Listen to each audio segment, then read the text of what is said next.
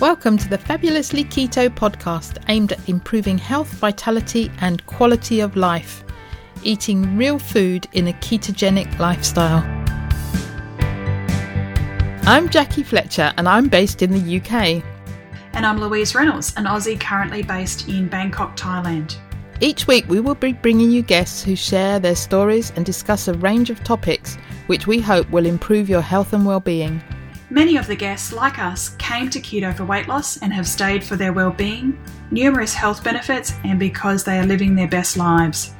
We hope you will be inspired to incorporate these ideas into your own health journey so that you can feel better than you ever have before.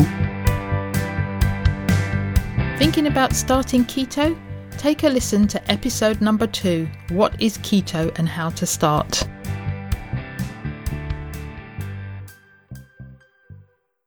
Welcome to the Fabulously Keto podcast. This is episode 112. Don't know about you, Jackie, but getting into the 100s now, this feels really unfamiliar territory. Yeah, well, it is unfamiliar, but those numbers are creeping up very quickly, week by week.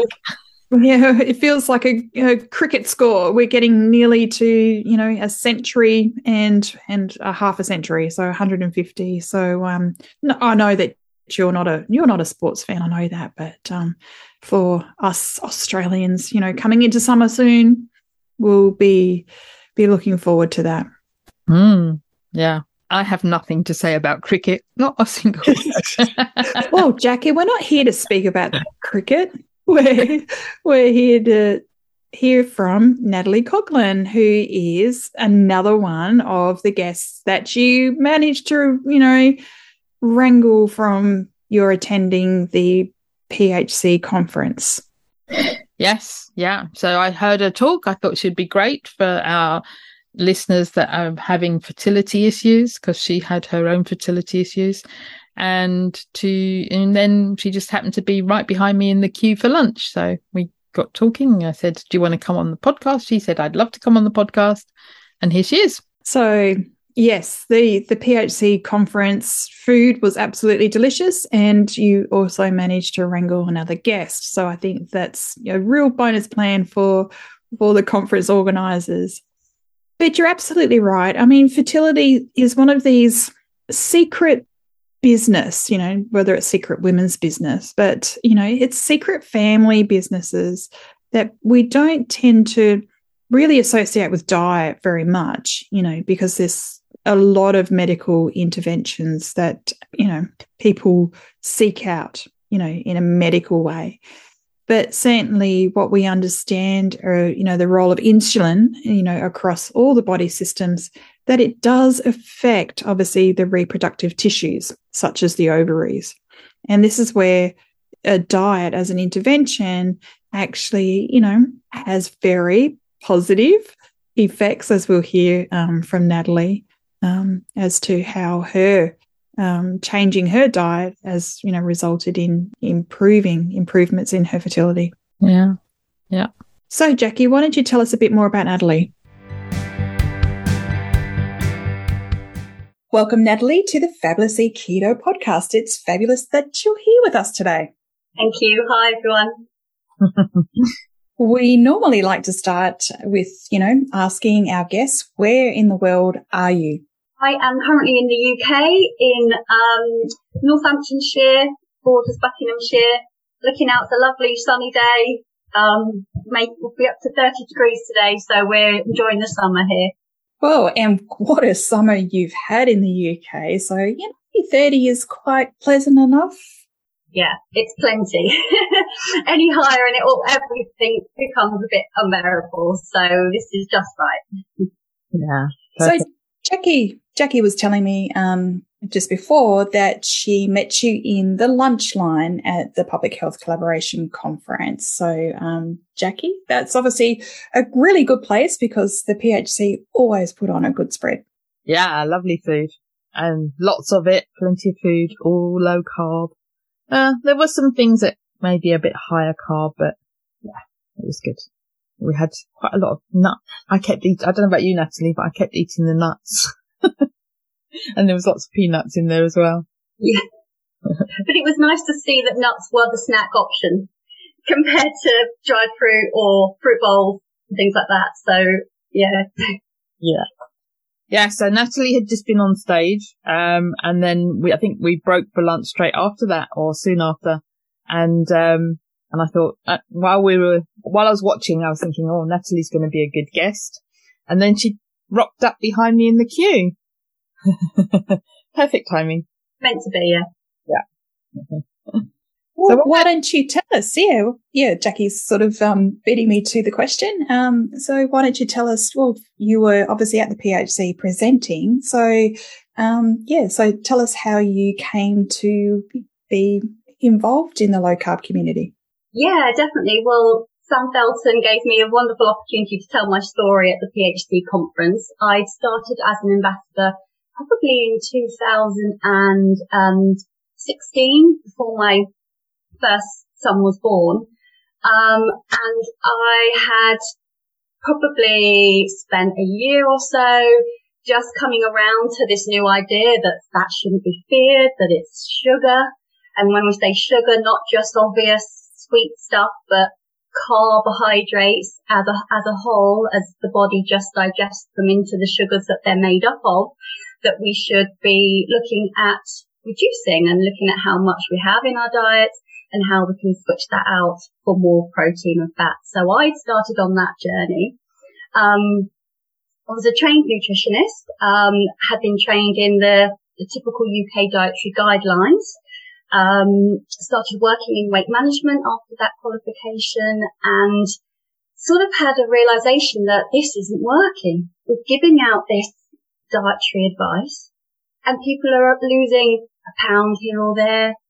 That, they may be feeling better, but the main factor was weight loss. They wanted to lose weight and it wasn't happening. And myself, I was my own guinea pig, if you like, as I always am with foods and trying new theories and concepts, and having exercised a lot in the past as well.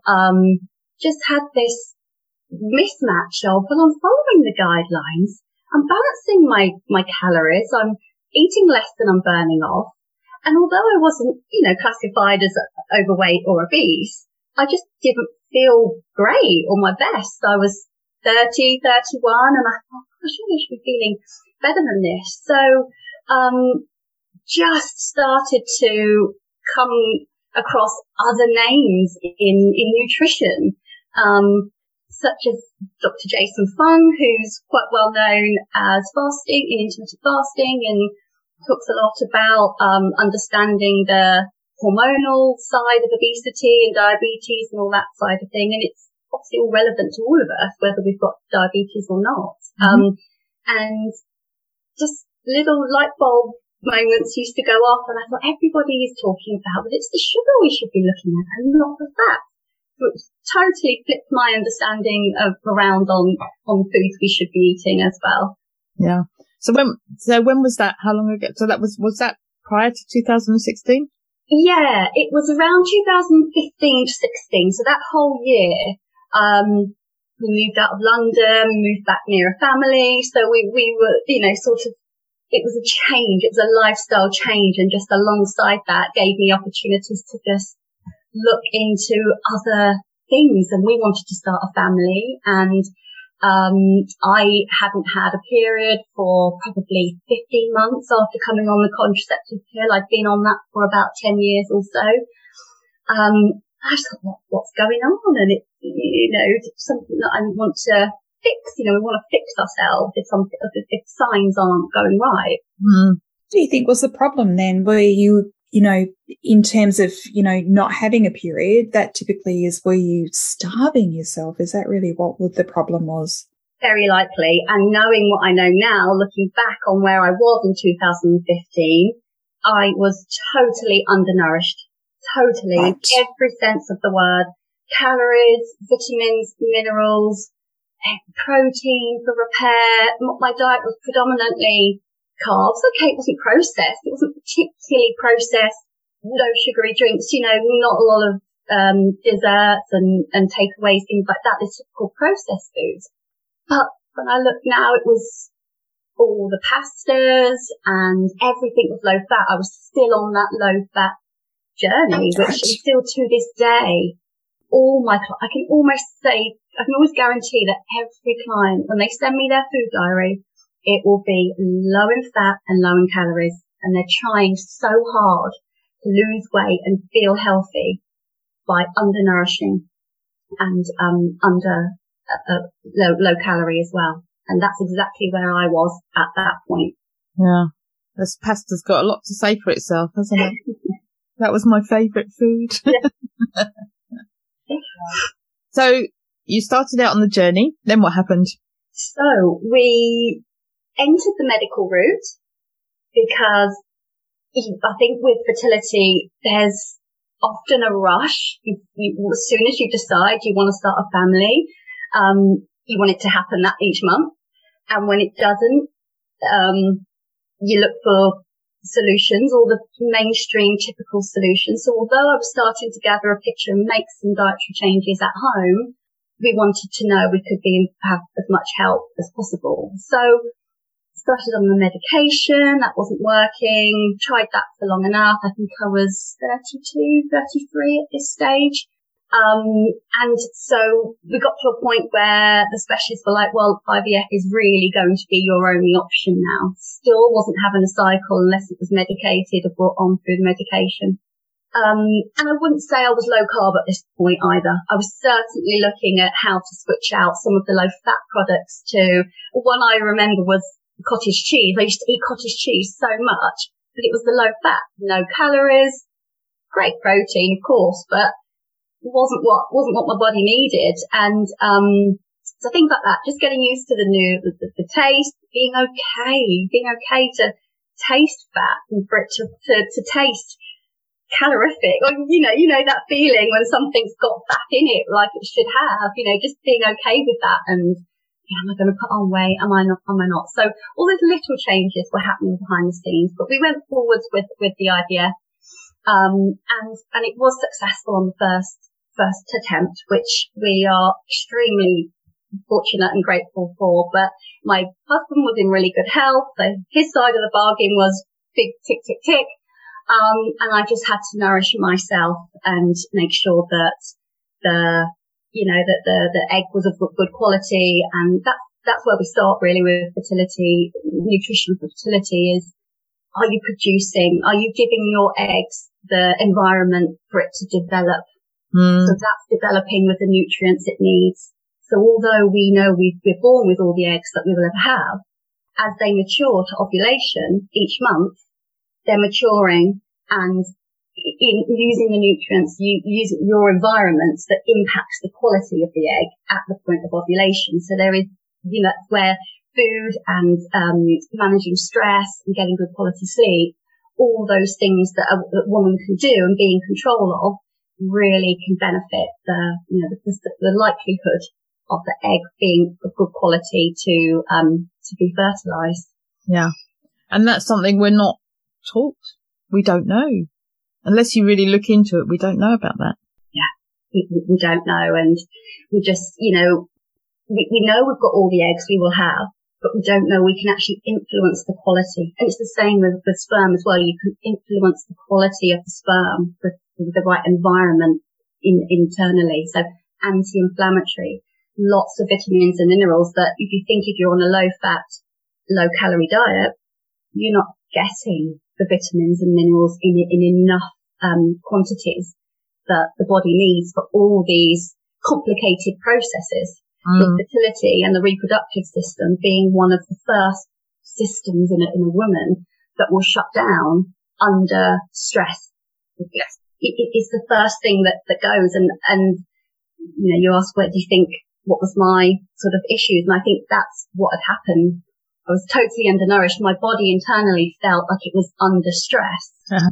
So it shut down. Why would it want to bring, a child into this stressful environment? And, once you're nourished and things like that, then yes, all systems go and it's more likely to work for you that month.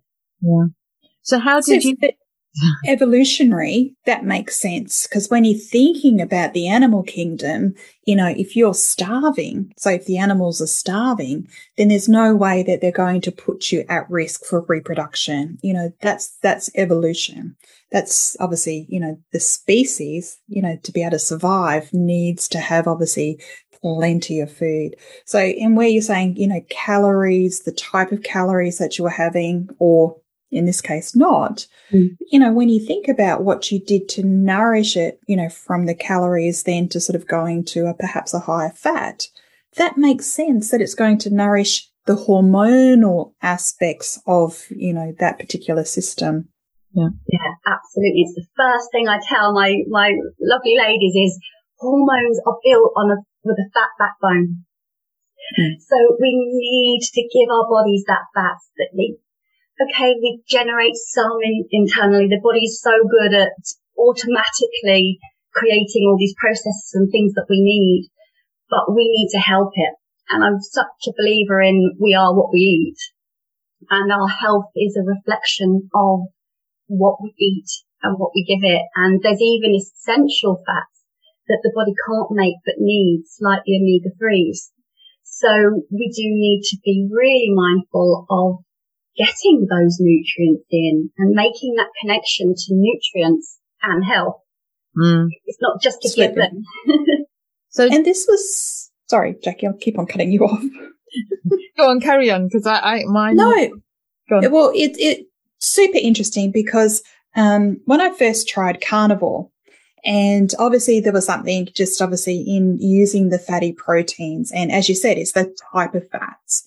And whatever the ratios were of whatever I was eating, just as you said, that vitality, because as a species, when I was obviously, had maybe, I don't know what I was doing in which experiment, but I was trying carnivore, the energy, my skin, my even just, my libido, it just was, going through the roof. And it was just like, what is this, thing? And as you're saying, it's about you are what you eat. And that was a really, when I think about it, it was quite shocking, obviously, from what I'd come from. I don't know whatever experiment I was doing low carb wise, but just focusing on this, it was like a big bloom of energy and vitality or mood or, all these noticeable effects was happening. Yeah, interesting that you had that, because I did. So, Natalie, when you were pregnant, how did you eat then? Because that's a time when women quite often get fearful and leave low carb behind and go back to the standard Western diet. Yeah, that's a great question, because I was, especially second time around with my second child, I was well into, lower carb and higher fat, and fat, things like that. And the first trimester it's a really strange experience. Everyone experiences pregnancy differently, of course, but the common themes in the first trimester are your body just craves carbs. And there is some there's a lot of evidence and research out there that in that first trimester, there's a reason why the body doesn't want certain foods, which do tend to be the foods that are best for us. I remember with my second child, I couldn't even look at broccoli for 15 weeks. And, and I'd gone from eating broccoli like every week to 2-3 times a week to thinking I couldn't even put it near my mouth. Trying, knowing why I needed to, and things like that. So my diet, and I'm very honest and open with this with all my patients and all my clients, especially those, that do go on to conceive. And you have to almost respect your body in that time. Yeah.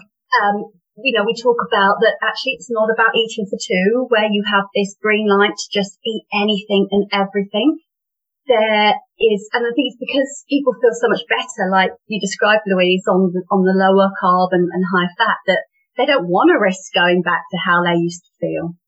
But there's something about that first trimester that just appetite can go. You can find yourself with food aversions. for me, fish fingers and chips was a really regular meal. And, that's the reality, and that's fine. That's what your body is telling you you need. And it's a really short amount of time.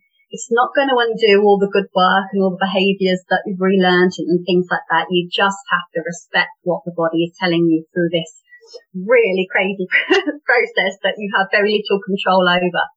But when you come out of the first trimester and certainly into the second and through to birth, I found I was very much back in control of my appetite, what I fancied. And so I would quite happily and easily have just scrambled eggs for breakfast, big salads, all sorts of things like that. Didn't really crave carbs again until the very end, where energy demands go up again slightly, and it does tend to come from the carbs at that point. But again, you're listening to your body and things like that. So it's totally safe, and of course having a lead up into the pregnancy, understanding how safe and fine it is and nutritious it is to follow low carb and bring fats back into the diet, that you don't lose those principles during pregnancy. It's just individual experiences as you go through. Yeah. And your body's guiding you to choose the foods that it feels it wants. So going with that, but keeping your low carb in mind, I guess. Yeah, definitely. It's just not seeing pregnancy as I have to eat typical Western diet. I have to, because that's all we've known, that's all we've been told. You can manage your weight a lot more healthily through pregnancy with lower carb, higher fat in the middle period. Because the main thing is you're getting all your nutrient needs. That's the thing. You're getting everything from fats, from protein, from loads of veggies and things. So when your appetite catches back up again and you're able to eat these foods, then there's no worry that you're not getting what the body needs to develop in pregnancy for yourself and the baby. Mm. There is part of that is obviously like morning sickness, as you said, you're having that sort of hormonal adjustment and, you can feel a bit queasy. And as you said, there was some food aversions. I remember cat food, whatever it was about, having my cat, and it was just like, it was just this, this visceral reaction to some smells. As you mentioned about some tastes, it's such a interesting time to reflect on, as you said, those loophole thinking, the thing is, I am eating for two, so I'm going to go through. My thing was, you said about fish fingers and chips. I had the chicken tenders. That was obviously a weekly treat, drive through chicken tenders. And it was just, I'm eating for two. Of course I can have this. But, now looking back, you've actually got two children. You said 5 and 2.5. How are you managing the family, especially when there's all these extra pressures for children to be having their 3 meals plus 3 snacks now? Yeah, it's a big area, a contentious area. I think, first of all, it's really important to say that children are growing so rapidly. Their energy and nutrient needs are really high. So they do need more foods, and as soon as they get the taste, our taste buds are so automatic and programmed. We want the sweet tasting fruit, we want even the breads, things like that. So through the weaning process, really, really more, a lot easier to increase their palate, to being familiar with all ranges of vegetables, having them raw, having them pureed, not having to give them automatically porridge or baby rice or bananas or crackers, all those baby toddler foods now that are just convenient. Yeah. Right? And also the guidelines for a lot of those foods are still based on UK dietary guidelines. So it does have to be low in fat, does have to be low in salt, does have to, but sugar seems to again get the green light where we can give our kids as much as possible. But it's very difficult because as soon as they start to taste these foods, maybe in a nursery setting or certainly at school, grandparents' houses and things like that. You know, as soon as they tried it, they don't forget it. So it is more difficult, but they do need more energy. And sometimes, you know, a scrambled egg on toast, pasta bolognese, you know, you're still, as long as they're still eating veggies and getting some meat in there and fish, even if it is fish fingers, or you can, you know, you can make them yourselves occasionally. The weaning time can really can really expand their palate, so that when they are a lot more feeling in control of what they want and what they ask for, they're more familiar with veggies and fish and seafood and, you know, so it doesn't have to be the conventional kids' foods all the time. Yeah. They're a lot more open to trying veggies and meat and things. When my boys were little, if we'd go to a restaurant, they have never eaten off a children's menu ever, because it was always burgers, nuggets, rubbish food. They just didn't get that. They would, so I remember them, they must have been about 7 when we went to France, and we went to this restaurant, and we were on the way travelling. We were driving down to the south of France, and we stopped on the way, and we went to this restaurant, and what do you want? So Ben wanted a fillet steak and he's 7. And how do you want it? I want it rare, blue. And she just went, gourmand, because they just knew how to eat, because they never had those sorts of foods. Yeah. They just had meat and vegetables. And so even with all the rubbish that we used to eat, they still ate. Yes. Because they were familiar. You'd encourage them to see what you were eating. You served it. They tried it. It was familiar. So for a child, it's safe. It's safe food. They're used to it. Of course, they've got to try it for the first time at one point, but just knowing that it's not scary or things like that, it helps. And the earlier and the more consistently we can do that as parents, then the more likely they are as they grow up to, you know, still find those foods familiar and safe, whatever they then go on to choose themselves. They've still learnt that at a young age. Yeah, I think that's really important. On the other hand, children with sensory issues, you know, this is, I really struggled because, my son, who did have very strong sort of food aversions, and even though I know that it's about repeat presentations, and as you said, you normalize the food through, continuous exposure.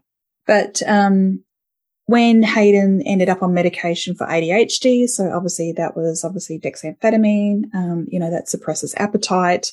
So that made it really hard to actually get anything in him for that period of time, which ended up a number of years. Monday to Friday. So that was obviously to help with school, but weekends, all bets were off. And it was almost like I have to make up all these calories, all these nutrients. And as much as you tried to sort of, nourish him, it was hard. The food aversions was particularly, that battle that you just choose your battles. I want you to have something. So, I'm going to pacify, that relationship. So, but this was the boy that would love cheesy pasta, but you put bolognese on it, would not want a bolognese anywhere near that pasta. It was just cheesy pasta. So, I had to really pick my battles. And now he's 23 and he's still a very fussy eater. But strangely, he'll have a pizza and loves a meat pizza with olives and anchovies. So I'm sure that there was some psychology behind food aversions and controlling his mother, trying to get his own way, but yet still liking salty foods. Is he still doing it to you? I don't know. Obviously, he's moved out of home and he's having to fend for himself now. And, but there are things that if we go out when we catch up and, he'll have a steak or he'll eat loads of carbs, all the young men in the household just really were not embracing low carbohydrate, very carb centric. And it was hard because they were working at Burger King particularly, so they were exposed to obviously, very much lots and lots of carbs. Kids are, and I think it's very addictive, and it's going to be quite natural and normal. So we're in the abnormal field. But then I think, how does that, as Natalie was saying, obviously all this early exposure, this programming, and when obviously we're going through these developmental phases and then becoming increasingly insulin resistant, and, it manifests in very different ways. And you would know, you would see this, I don't know, when you see the boys change their diet. I certainly did when our young men, when they change their diet, their skin changes, their acne cleared up. But that for young women affects their ovaries and becoming increasingly insulin resistant. And then women transition into sort of having PCOS. So you can see that very early programming and lifestyle influences manifesting insulin resistance in many different parts of our body. Yeah, absolutely. And I went through all those tests too. I wasn't picked up as having PCOS, which I possibly suspected at the time, but that's exactly what I see with most of my clients at the moment. And it's a history of PCOS, but not knowing of the insulin resistance link.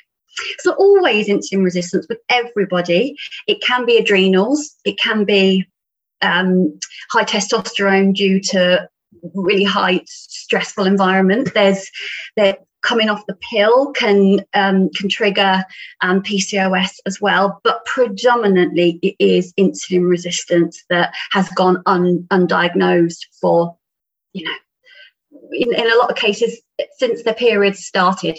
And still the typical management of painful periods is putting a woman on the pill. That's still the main treatment of helping a woman to, or a teenager even, to function at that time of the month. So when they're then wanting to start a family, and you come off the pill, and in some cases that's when the PCOS is diagnosed if it hadn't been earlier on. Yeah. So that treatment is, what do I do now? I don't want to take the hormonal pill anymore, but I'm still experiencing all these symptoms that high testosterone causes, and it's not the same in everybody. Again, it's very individual experience, but they are all it's a syndrome of different symptoms: acne, facial hair, insulin resistance as its own symptom in its own right. So this is where then the lifestyle, the nourishment, the stress reducing, the improving sleep, the cutting down on caffeine and alcohol and sugar has to be considered to try and reverse those symptoms and get your ovaries working again for you. And if you're working with somebody who has PCOS and they make the changes that you suggest, how long until they start to feel better?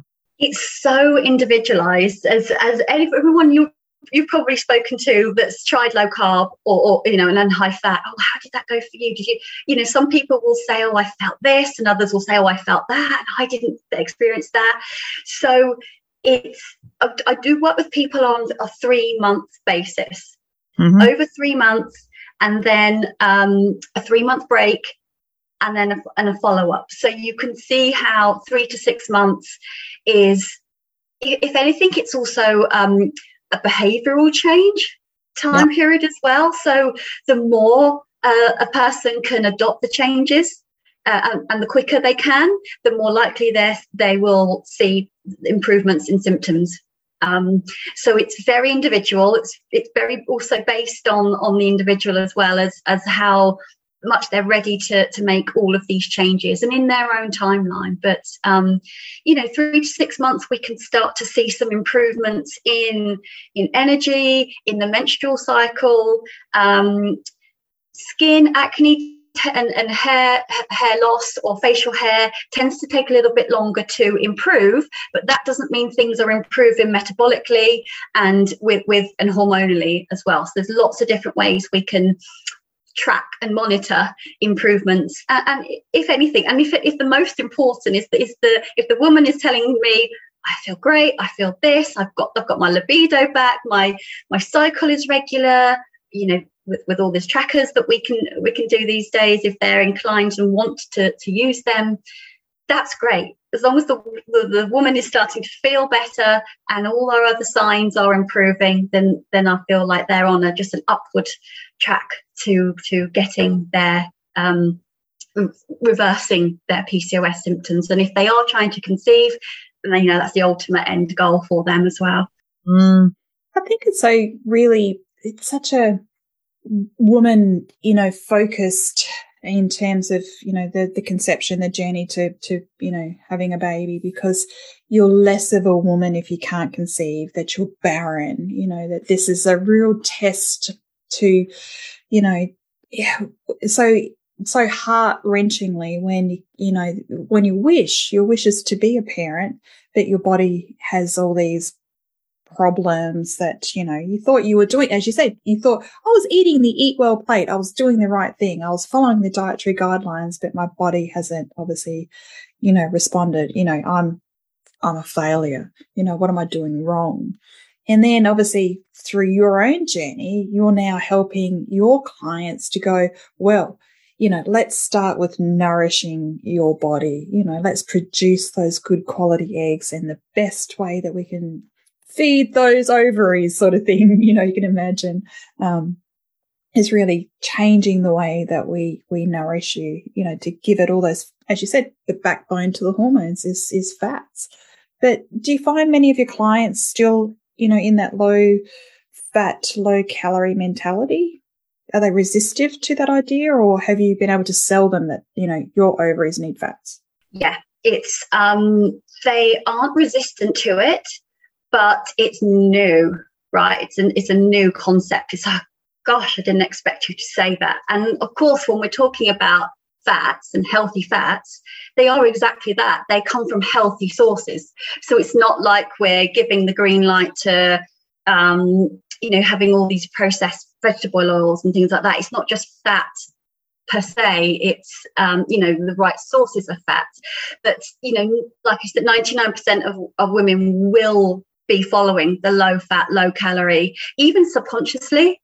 That's what's the most eye-opening thing when I report back to them on their food diary, and we look at it together.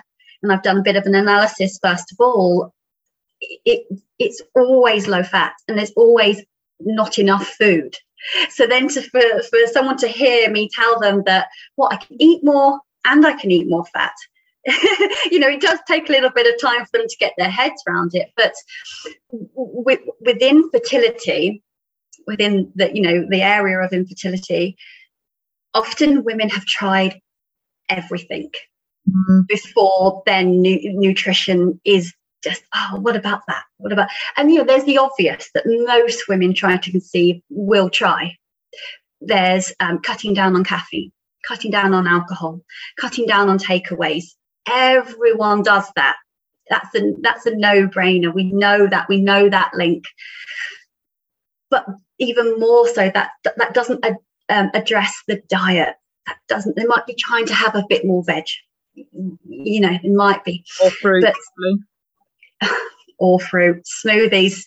Don't get me started on smoothies. You're absolutely right. That's it. The fruit goes up. Everything else, the alcohol and the caffeine goes down, and the water might come up as well. But so then there's all of that. And of course, if you have got PCOS as well, the fruit just isn't going to be helping. So we have to break down a lot of those barriers. And but in terms of am I, selling it in a way that this will help you? There's so much evidence and research and lovely books out there now, that if I just can point a lot of people to those resources if they want the background and, the scientific proof and things like that. But through my story, through an open and honest conversation with my clients, we almost always end up saying, well, it's worth a shot, isn't it? I've tried everything else. Let's try this. And so that's when we're like, right, let's go, let's do this, and let's make this happen. Yeah. But even still, even if, they can't conceive naturally and they go down, obviously, the assisted fertility route, at least their body will obviously, like you, that one try, whether that was because you'd already, really primed yourself to receive, the IVF, at least their body is in a better, a baseline is better to receive the assisted fertility. Yeah. Exactly. The treatment is fantastic, and it's there and it works for people. There is no denying that if you are experiencing multiple failed attempts, other things have to be considered. The treatment isn't a magic wand. And if we can do that, the treatment alongside environment and lifestyle changes, then you are really giving yourself the best chance. Definitely, I totally agree. Sorry, that the body has to be nourished and ready. As Louise said earlier, evolutionary. If it's not safe to have a baby, if it's not safe to bring that baby into the world, then your body won't do it. So we have to create the environment internally to be able to do that. I just remember back to the time like preconception, and it was just like, yeah, you're absolutely right. You just become quite dogmatic about taking those prenatal vitamins, going off the alcohol. It was hard for me. I was shift working as a paramedic, so obviously my sleep was already disturbed, but certainly you were monitoring obviously your ovulation, and you're sort of watching what was happening in your cycles.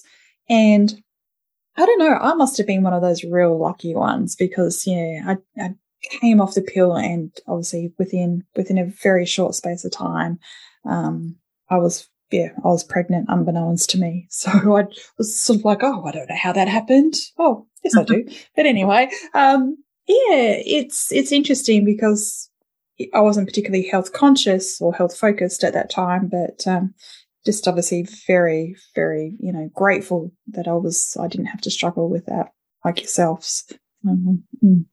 Yeah. So tell us a little bit about what your diet looks like now today.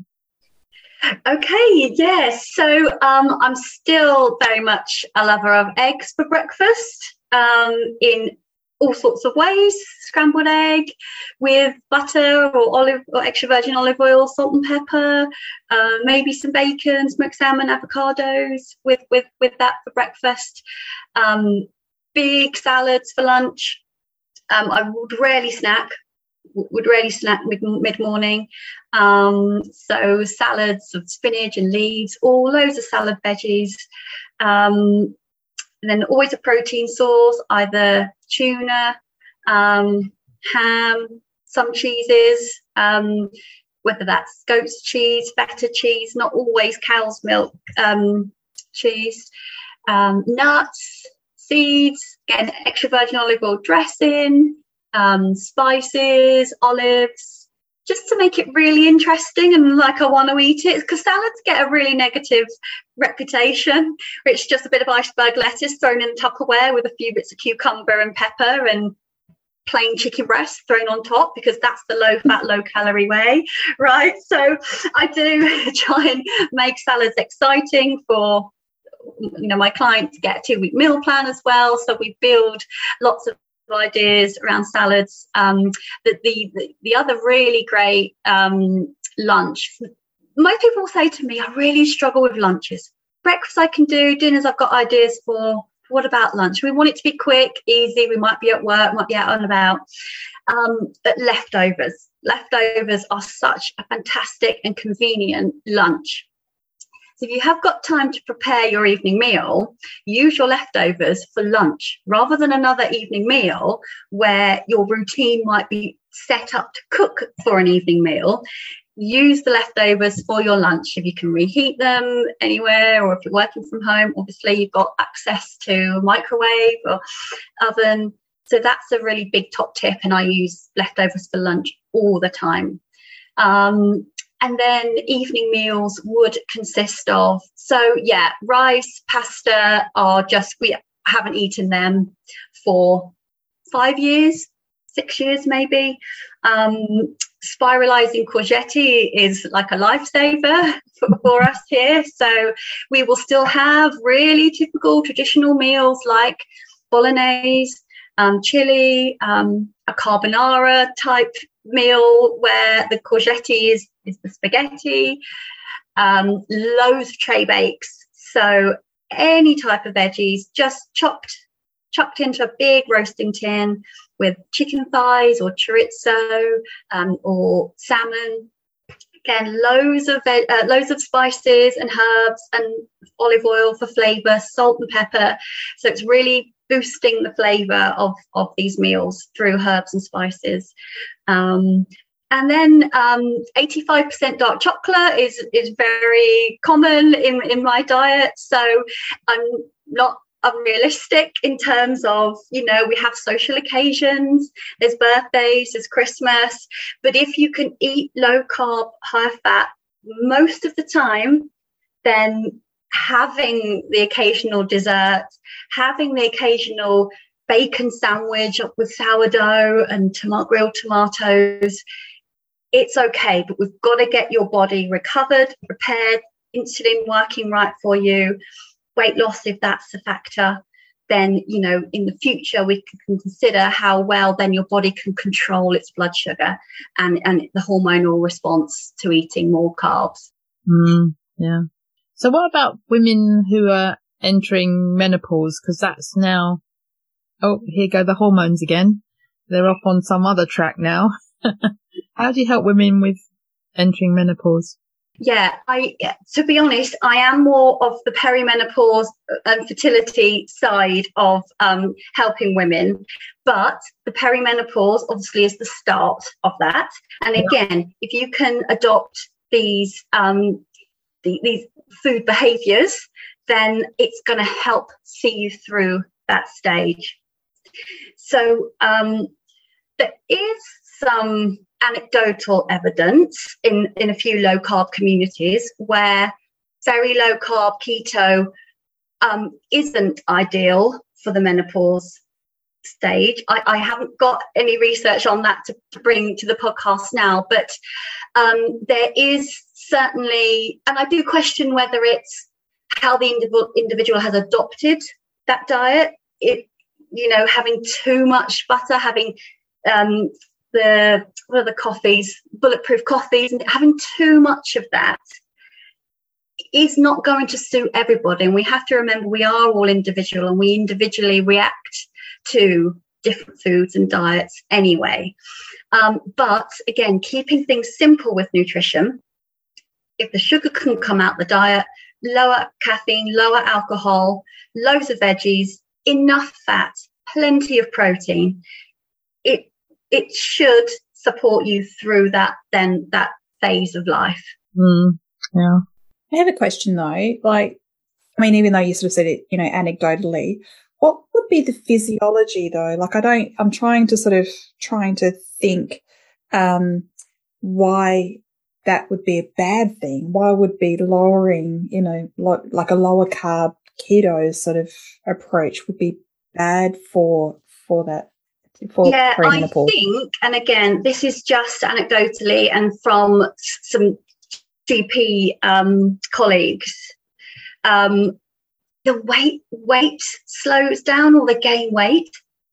It's weight related rather than hormonal or so it's definitely an area that I want to research in a bit more. But in terms of energy and mood, that hasn't been reported as not improving. So I think there's something about weight gain in menopause with too much fat. Okay. Right. So yeah, and certainly it is a perimenopause, which is really that 5 years between actually before, isn't it? Like it's that period before obviously menopause, which is obviously where we have the absence of a period for a period of time. So, a menstrual period for 1 year. And then obviously there's the hormonal levels are obviously within those ranges. So, and typically, women, obviously a range of, symptoms. Obviously it's, as you said, sleep disturbances, the hot and cold flushes. What else is there? Skin drying, low libido, mood. Yeah, hair drying, thinning and drying hair. Yeah. Hair falling out. It's pretty much everything and anything, in terms of there's no one sort of, it's quite a long list of symptoms, but it certainly has been an interesting journey for me as I sort of have come to understand physiologically what is happening to my body at this particular time. And I'm very, very conscious about weight gain. And 2 is maintaining my lean body mass, because every year I obviously go over 50, then I'm concerned about muscle loss, which is bone loss, which is obviously osteoporosis, as estrogen is really important in this process. So, however, whatever I can do to nourish my body, to make sure that I'm giving it plenty of healthy fats and protein to maintain my lean body mass. But it's a cycle too, like cycling in and out of these hot flushes. It seems to be, it's consistently inconsistent is some of these symptoms as well. You've got all that to look forward to. Actually. Frustrating. Absolutely. It's frustrating. Yeah. And meanwhile, I'm trying to work. I'm trying to have, be productive in society and still contribute, as opposed to being a hot hormonal mess. So what does the future look like for you, Natalie? I just want to help more women to, to conceive or to manage their health, and to have this mindset that food matters. Food matters for health, for long-term health, for the future. And I feel like doing that through my Living a Fertile Lifestyle program and managing PCOS. At the moment, it's 1-to-1. I'd love to do some bigger group sessions, some programs that people can download and own and have access to this information. That's really what I'd love to feel like over the years, just building on the number of women that I can support. Yeah, fabulous.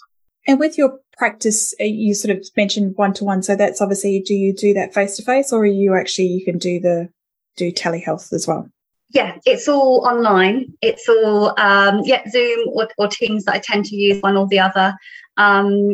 Very much like this. So it's 3 to 4 sessions on Zoom or Teams, and I find that it is a great platform for building rapport. It doesn't have to be in person, face to face.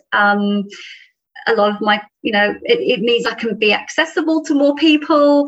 Doesn't have to be resigned to my local area or surrounding areas. So it's really accelerated that for me, being able to reach more people online. Yeah, much easier nowadays. When I set up, I always planned to use Zoom, and I was using Zoom even before we went into lockdown. So, yeah, great. So why don't you tell the listeners where actually they can, the name of your service and where they can reach you? Yeah, so mainly it's through my website, which is nataliecoglan.com. I am an infrequent user of Instagram, but I do have a page there, which is Natalie_Coglan. So you can find me there. The best way is to sign up on my website, and then you will have access to my monthly email. So we have a community over email for free newsletters and the like.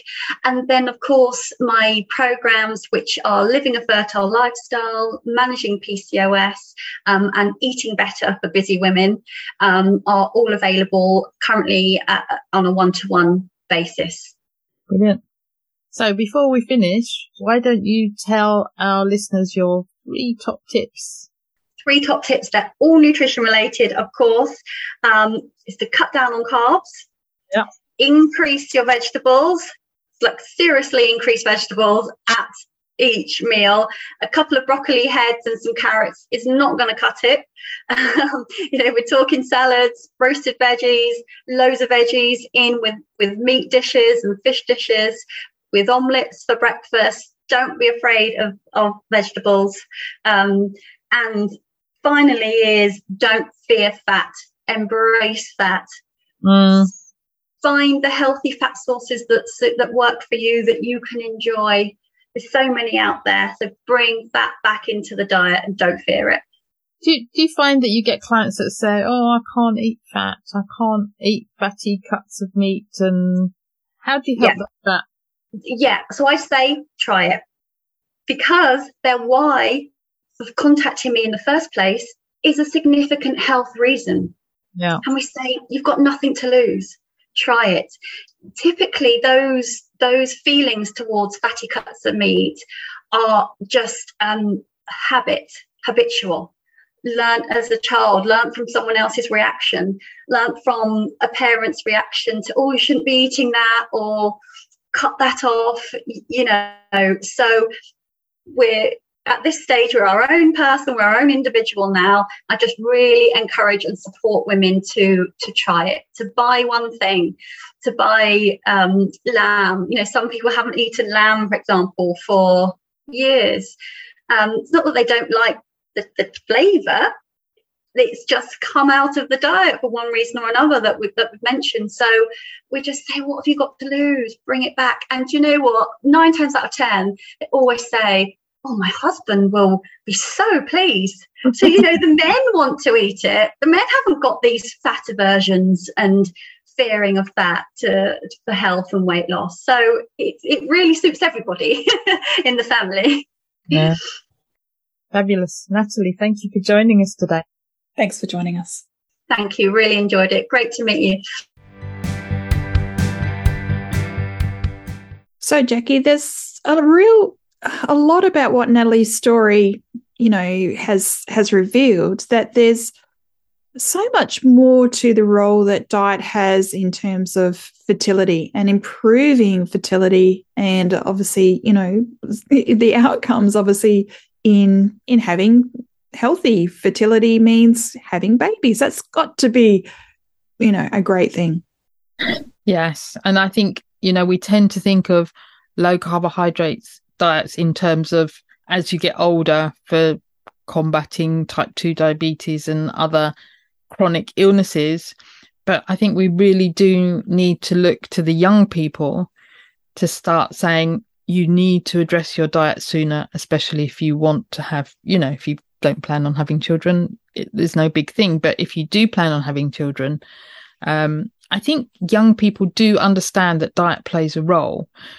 But what they have is that education around the eat well plate and high carbohydrate, lots of vegetables, very little meat, very little fat. And actually what we know is that not only does that spike our insulin, as you said earlier, but it also, we're not getting enough fats and proteins to build another body and to create the hormones that we need to even start the pregnancy going. So, if we don't address that, and I think this is where some of the plant-based agenda is doing us a disservice, because now people are finding that they can't have children, or it's taking so much longer than they expected, and it's such a challenge. And we see a lot of PCOS as well, which is correct, all related. Yeah. And it was really interesting because for me when I understood the role of obviously insulin, but it's the role of insulin across all of the body systems, the body in targeting various organs. When you think about the role of, say, insulin on the ovary, and what we have is, diabetic type ovaries, which creates all those, hormonal imbalances, where we see insulin's role, obviously in the brain, and we talk about type 3 diabetes, Alzheimer's. So managing, obviously, the insulin is obviously around the intervention as having a therapeutic restriction of carbohydrates, a low carbohydrate diet to manage that. But what we're trying to do, as you said, is making sure that we have healthy fats, the backbone of those fats for those hormones, the protein, as you said, for all those structures, so we can actually have, as you said, building another baby, another body, another human, and having all the appropriate building blocks there. So, and that all goes back to diet. So I think, that's such a shame when we're medicating our way through, which has a role, don't get me wrong. Medication and, interventions have a role, but you just have to wonder sometimes that it's starting with what we eat is really a great place to start. Yeah. And I think creating that body that can support another life, because, our role as a human being in the traditional sense is it's not going to bring a child, you're not going to be able to conceive a child if it's not safe to do so. The same as a pregnant woman will not give birth if it's not safe to do so. So the last thing she's going to be is vulnerable and put her own body at risk. So these are the things that shut down first of all. Totally. And women notice it with their periods, going longer in between or not having periods. And that's all the hormonal effect, but it's the body's way of saying this is not safe at the moment. But equally so, when I sort of mentioned, when I first went carnivore, and I just had that, surge of obviously replenishing, nutrients, and that's that vitality and virility. You can understand when there's obviously, adequate nutrition, that everything works well. So, that was just, that I want to bottle that feeling. It was so good. But you can understand as you said, on the flip side of that when we don't have that, when we're, deplete and we're not getting all our nutrients, our micronutrients particularly, or even the essential fatty acids or essential amino acids, then you can understand that conservation, which is exactly what you're saying. Yeah. The body conserves what it can't, you can't support a new life. So, yeah. But so great that we've got Natalie there as an advocate, in that space to be able to help prospective women, families in wanting to, enjoy. You've got the gift. You've got 2 gifts. I've got the 3 gifts. That's the gift of children is something that's very special.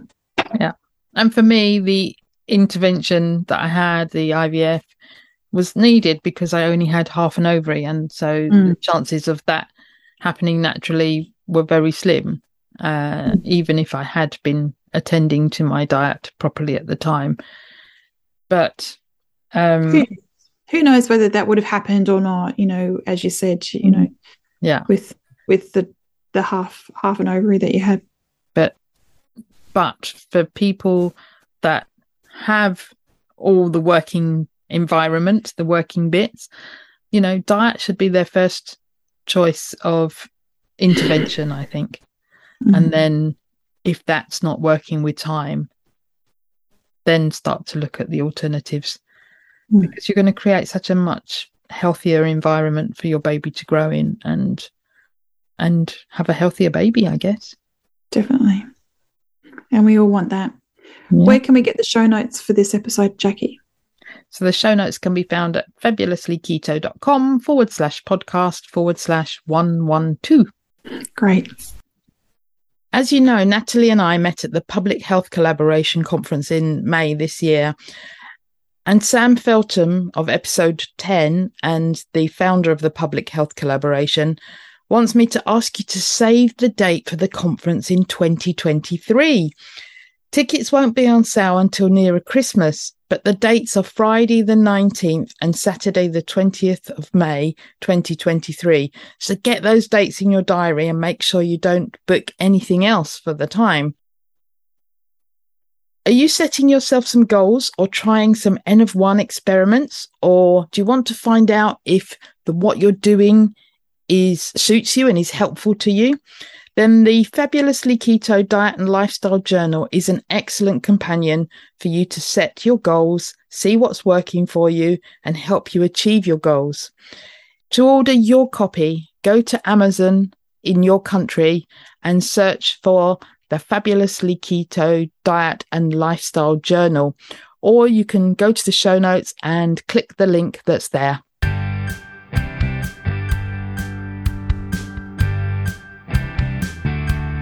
It would be great if you could support us through Patreon. Go to patreon.com/fabulouslyketo and you can choose the monthly amount you wish.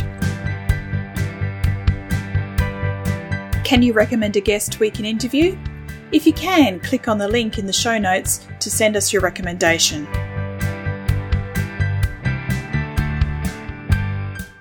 Would you like to join our Facebook group? Search for Fabulously Keto on Facebook. Our Facebook page is called Fabulously Keto and you can follow us there. Or you can follow us on Twitter. Our handle is Fabulously Keto. Or follow us on Instagram, Fabulously Keto1. Did you enjoy the show? Let us know you listened by tagging us in your Insta story or Instagram post using the handle Fabulously Keto1 and the hashtag TFKP. All the links are on the website and in the show notes. If you haven't subscribed to the podcast, click the subscribe button. Reviews help us to be found and reach new listeners. Please leave a review of our show on your preferred podcast listening platform. We appreciate you taking the time and read them all. Disclaimer. The information in this podcast is for informational and educational purposes only. Nothing in this podcast can be taken as advice. Whether our guests are doctors, healthcare professionals or not, they're only sharing their own opinions and stories, and this does not constitute a doctor-patient relationship. It's always best to seek professional medical advice should you wish to make any changes to your current medication or treatments. Also speak to your own doctor if you have any concerns about your health or you wish to make lifestyle changes, especially if you're taking medication.